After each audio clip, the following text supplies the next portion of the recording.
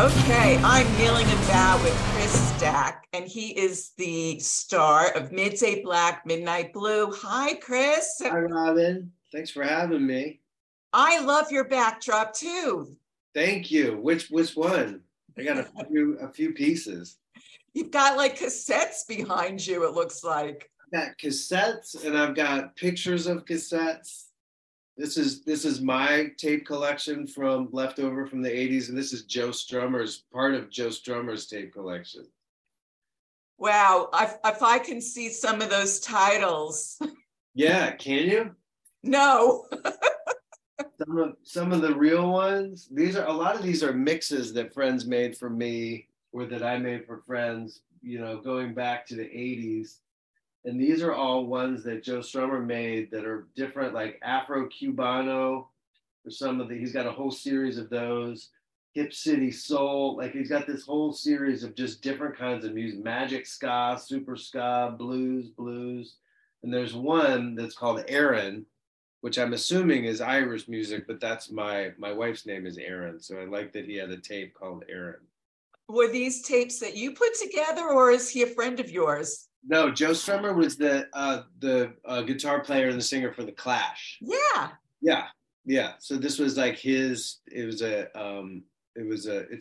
actually just a detail of a photograph of part of his tape collection.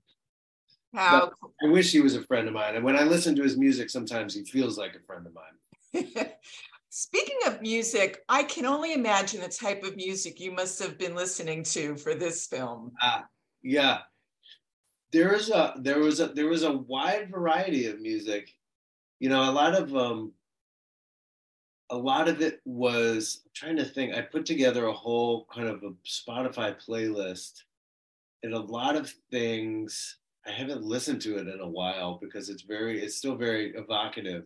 There are a lot of things when you work on a performance that become muscle memory. And so some of that music that I used then, it triggers some of those muscles still 2 years later. So some of it I just don't listen to anymore, or I haven't been able to listen to in a while.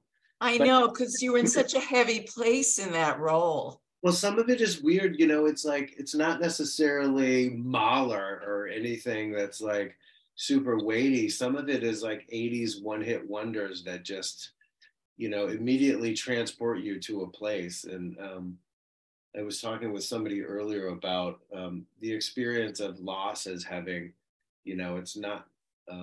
it's having had something and lost it, obviously, by definition. So when you think, a lot of the music that I listened to was music that put me in a really specific place in my life that was super positive or very innocent or very loving or very connected. And then as you set aside that music, you're kind of setting aside that metaphorically that place. And you're setting aside that place of connection and that place of love and that place of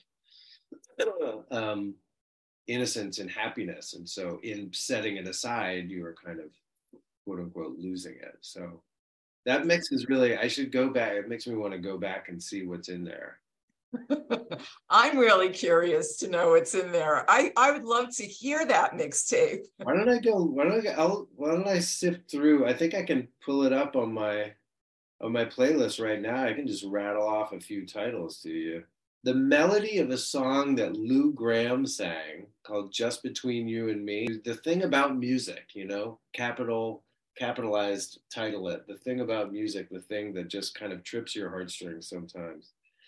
There's a little Tom Petty on here. Oh, yeah. There's a really old Duran Duran song on here. There's some Chris Cornell, Tool, REM, Peter Gabriel, Van Morrison. I love it. Yeah, a lot of really hard stuff. There's some classical stuff. Yeah, wow, this is kind of fun. I haven't looked at this in a while. Even some Bad Company. Oh boy. Paul Rogers, Paul Simon. Yeah. That's great. We can tell the era that you're from, Chris. Yeah. Yeah. just from those titles. Right. So what was it like for you to tap into Ian? Describe that. All in all, and this might seem like a very odd answer, but in one word, it was very positive. And I think along the lines of what we were just talking about, to place yourself in the position of somebody who has,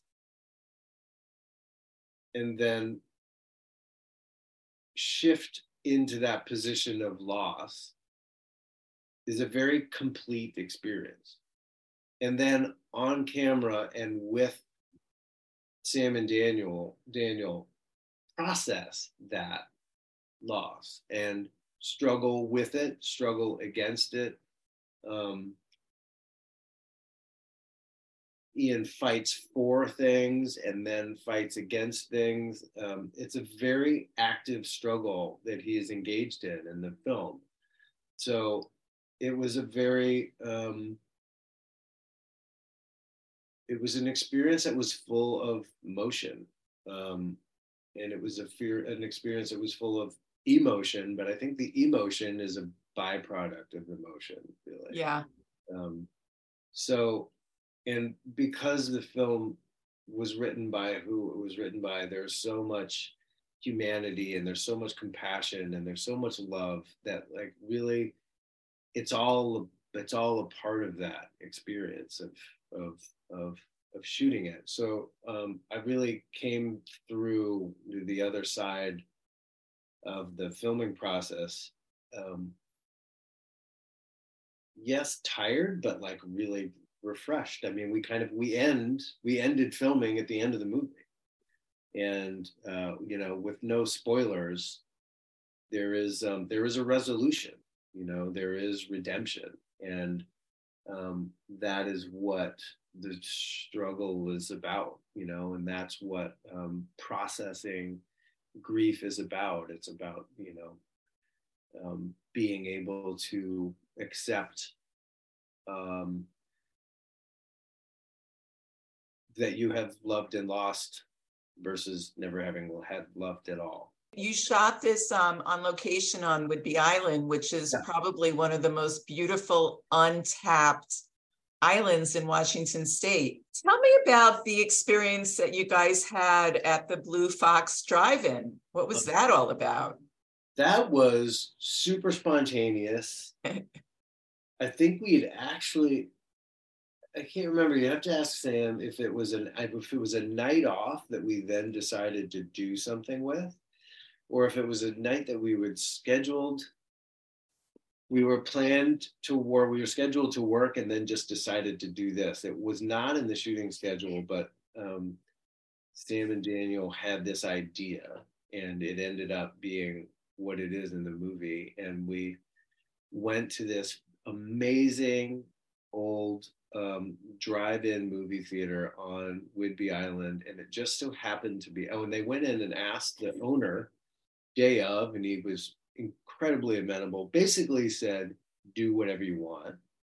Good press for him. Go wherever you want. He was an amazing guy, and was then hosting that night that we shot the senior graduation party from the local Whigby Island High. So they were all there watching a movie, and like there are go-karts, there's video games, concessions, and it was this really wonderful human community experience that we then brought our film crew into the middle of and captured some of, but then we're just kind of blown away by what we were doing and where we were doing it and under the circumstances, that we were shooting this movie about this person and these people at a point in their lives, kind of in conjunction with this high school grad party, which just like, it was one of those moments that you couldn't have planned, and it still kind of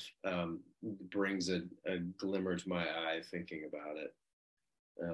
Yeah, it must have been very serendipitous in a way. 100%. Yeah. Yeah. Things that, the whole thing was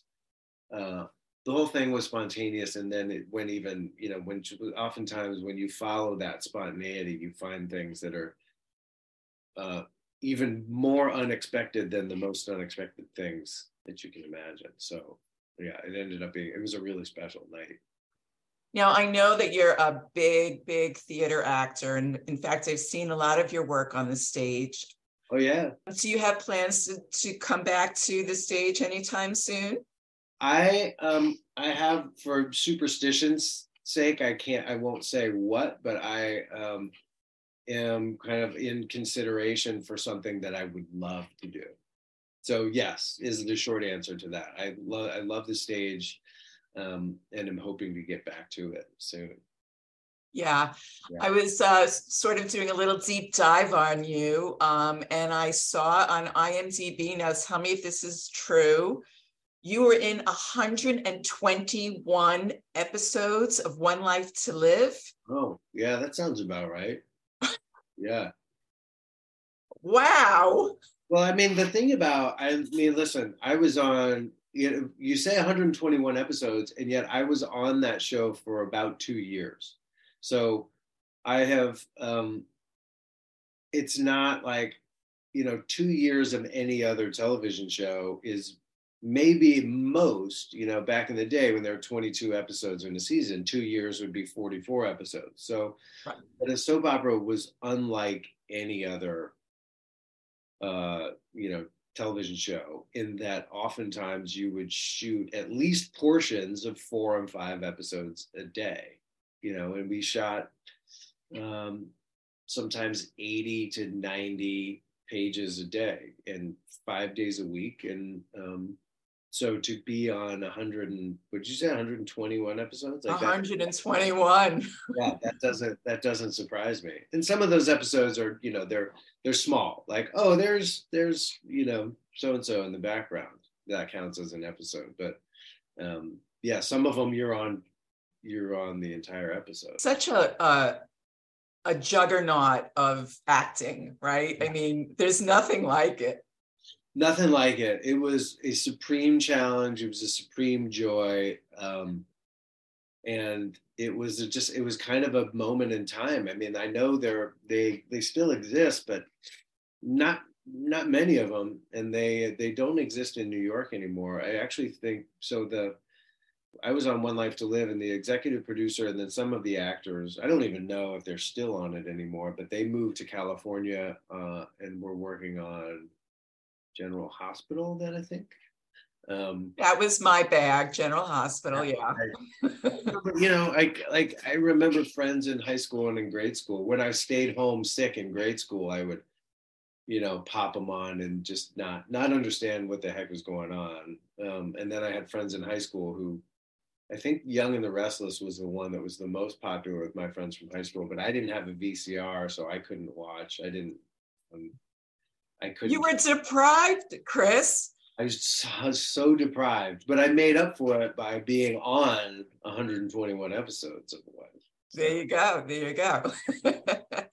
Now, speaking of television, you're on Interview with the Vampire, which is like one of my favorite shows ever. Cool. Love it. It's great, isn't it? It's so great. Tell us how you got involved to play Tommy Anderson. I auditioned. Really? Yeah, I auditioned for it. It's as simple as that. I mean,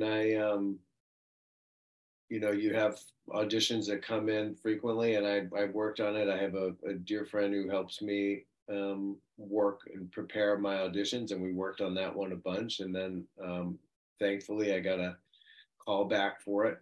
And I guess I had known socially, I knew Roland Jones, who was the showrunner, but years ago, and we hadn't really been in touch, though this project, when it came around, I put myself on tape for it, and then I got in touch with him through a friend of a friend to just say, anything I can do, like, this is great. I just taped for it. That's really exciting. And then I didn't hear anything until later, until I got the call back in a producer session. And then they were just, it wasn't just him who needed to be convinced. It was, the other executive producers and producers alike, and the directors. So thankfully I was the guy who they wanted. So it was just a really natural, even though I did know Rollin, there was no nepotism really involved in it. Got it and then shot it and had just a phenomenal experience. Super. Well, knowing what a music fan you are, New Orleans must have been amazing for you. Oh, it's the best. I would have loved that show had it shot anywhere. But the fact that it shot in New Orleans was just next level. I mean, I'm head over heels in love with that town, and it's unlike any other city, definitely any other American city. And the music scene, the art scene, the people, the topography, the geography, the weather, the river, the food, the music, the whole thing is just, I'm just kind of blown away by that town. So to be able to go there and work on that show and then have a couple of days off to hang out by myself in New Orleans was really, I'll never forget it. It's been over a year now since I've been there, and I just am looking forward to getting back as soon as possible. Oh, you coming back to the show? No, I wish. I wish. Now they're shooting season 2 right now in Prague. Oh, God. Yeah. Wow. I want to be an actor just so I can get to go to these places. I mean, but that's the thing. Like you know, if my ideal world, and this is something that we did for Midday Black too, is like write a movie that takes place in a beautiful place and then produce it. So then we all get to hang out on Whigby Island together for a month. We're great.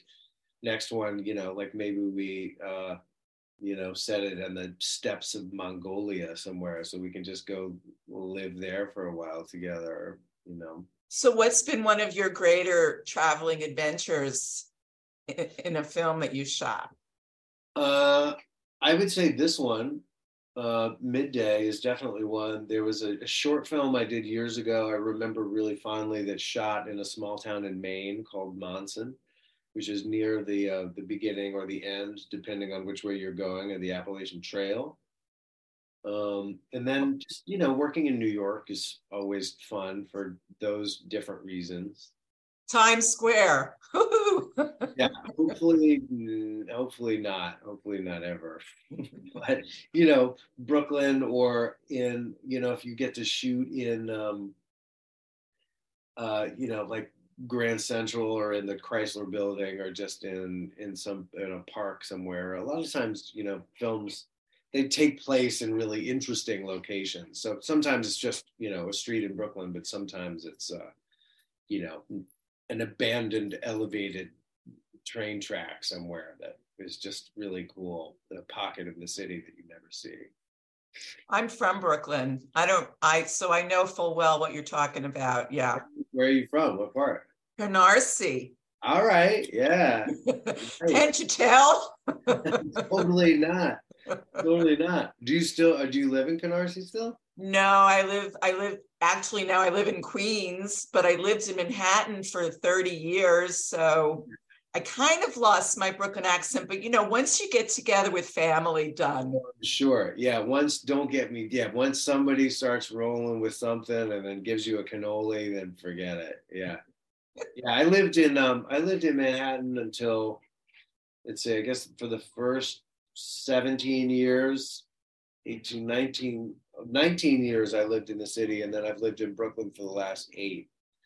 And I always poo-pooed Brooklyn. I was like, who wants to go way the hell out there? And now that I'm here, imagine thinking about living in Manhattan is equally as absurd, except though I can't imagine, I couldn't imagine going back. What was I doing all those years? I lived in the East Village in my 20s and 30s, and then I lived in Bed-Stuy, and I adore it. My family loves it. I think it's my, there's a certain vibe here that I've recognized in New Orleans. I kind of just neighbors and community mean a lot. We love it, especially having a young family. It's very different living here from living in the East Village in my 20s. Oh, absolutely. Yeah. So you got kids? Yeah, couple kids. My oldest is going to turn 4 on Friday, and my youngest just turned 4 months last week. So Wow, that's a nice little gap. Yeah, yeah, yeah. I think it'll be. I think it's a good. I think it's a good spread. My wife's older brother is like 2.5 years older than her. Um, I think in an ideal, I think we had somehow planned maybe to do it sooner, but life happens, and so now it's 3.5 years gap, which seems good to me. Yeah, yeah. Is your wife in the biz too? She is not, though. She used to be. She was a freelance producer for advertising, so she gets the weird, unpredictable schedule nature of it, and they're kind of in the creative side of it, and the financial side of it, and the unemployed and then employed, and then okay, we got to cancel this vacation because you just got a job, or all of a sudden, like, then you have more time than you thought you would, and so somebody can take the kids when the other person has something come up. So thankfully we're understanding of each other's um, yeah, just that kind of whirlwind nature of it. Yeah, so it makes sense to be on stage when you have little kids, so you don't have to go to a foreign location and leave them for too long. You can commute. That's nice. Yeah, if you can. I mean, in the beginning of a play, you're rehearsing during the day, and then you're home at night, which is great for bedtimes and baths and things. And then when you're performing, yeah, you're available for the days, and then gone for bedtimes and baths, which then puts it in the other person's hand. But swap out. Yeah. So when you made this movie, Midday Black Midnight Blue, you were basically like a new dad for all intents and purposes. Yeah, Indy turned 2 on our first day of shooting. That was a challenge. That was definitely the longest I'd been gone, and the first time that my wife was, a single parent for 5 weeks while I was gone. And she was a champ, as could be expected. But it was hard, and I won't say that none of that experience went into the performance too. I think it's oh, I bet. to go into any kind of detail of it, I think would kind of muddy the waters about what the film is about, and B, what parenting is about. But when what I was saying earlier about the music, especially about having something and being connected to something, and then having lost that connection, that was definitely very palpable in my experience out west, and it invariably made its way into the performance somehow. And when I can see in certain scenes, I remember exactly what was going on, and so it's, for me, watching it, I can see a lot of my family in there, which is really interesting. Oh, that is interesting. Yeah. Anyone in particular? Yeah, I mean, my wife and my son at the time. Yeah, and looking at you now, you're so clean shaven and handsome. And in this movie, you've got like the full on beard. Yeah. Yeah. And yeah. So that must have added a lot to the performance. I did go to school for beard acting. Yeah. Yeah. I did study facial hair performing. And it's one of my favorites, It's one of my favorites. You know what I mean. Yeah, I do. Yeah, it's nice to be, there's something, you're right. I mean, everything brings something, right? Whether it's music, or the shirt that you're wearing, or the shoes that you're wearing, or whatever's growing on your face, or, it's like being away from home and sleeping in a hotel room alone versus coming home at night and sleeping under the same roof with your family. I mean, they're all different experiences, and you bring it all to bear. So it's definitely nice not to shave, and at the end, not paid much attention to his physical appearance. And so it was great, because that's generally my inclination, is to just kind of let stuff go, because it's so much easier. It's so hard to shave sometimes, Robin. It's a whole to do. And I did it for you. But thank you for noticing. Well, I got to let you go. It was such a pleasure speaking to you. Yeah, this was awesome. Thank you so much, Robin. I really appreciate it. The love you died for that I wanted to know. We just have to recognize it. I wanted to know, I wanted to know.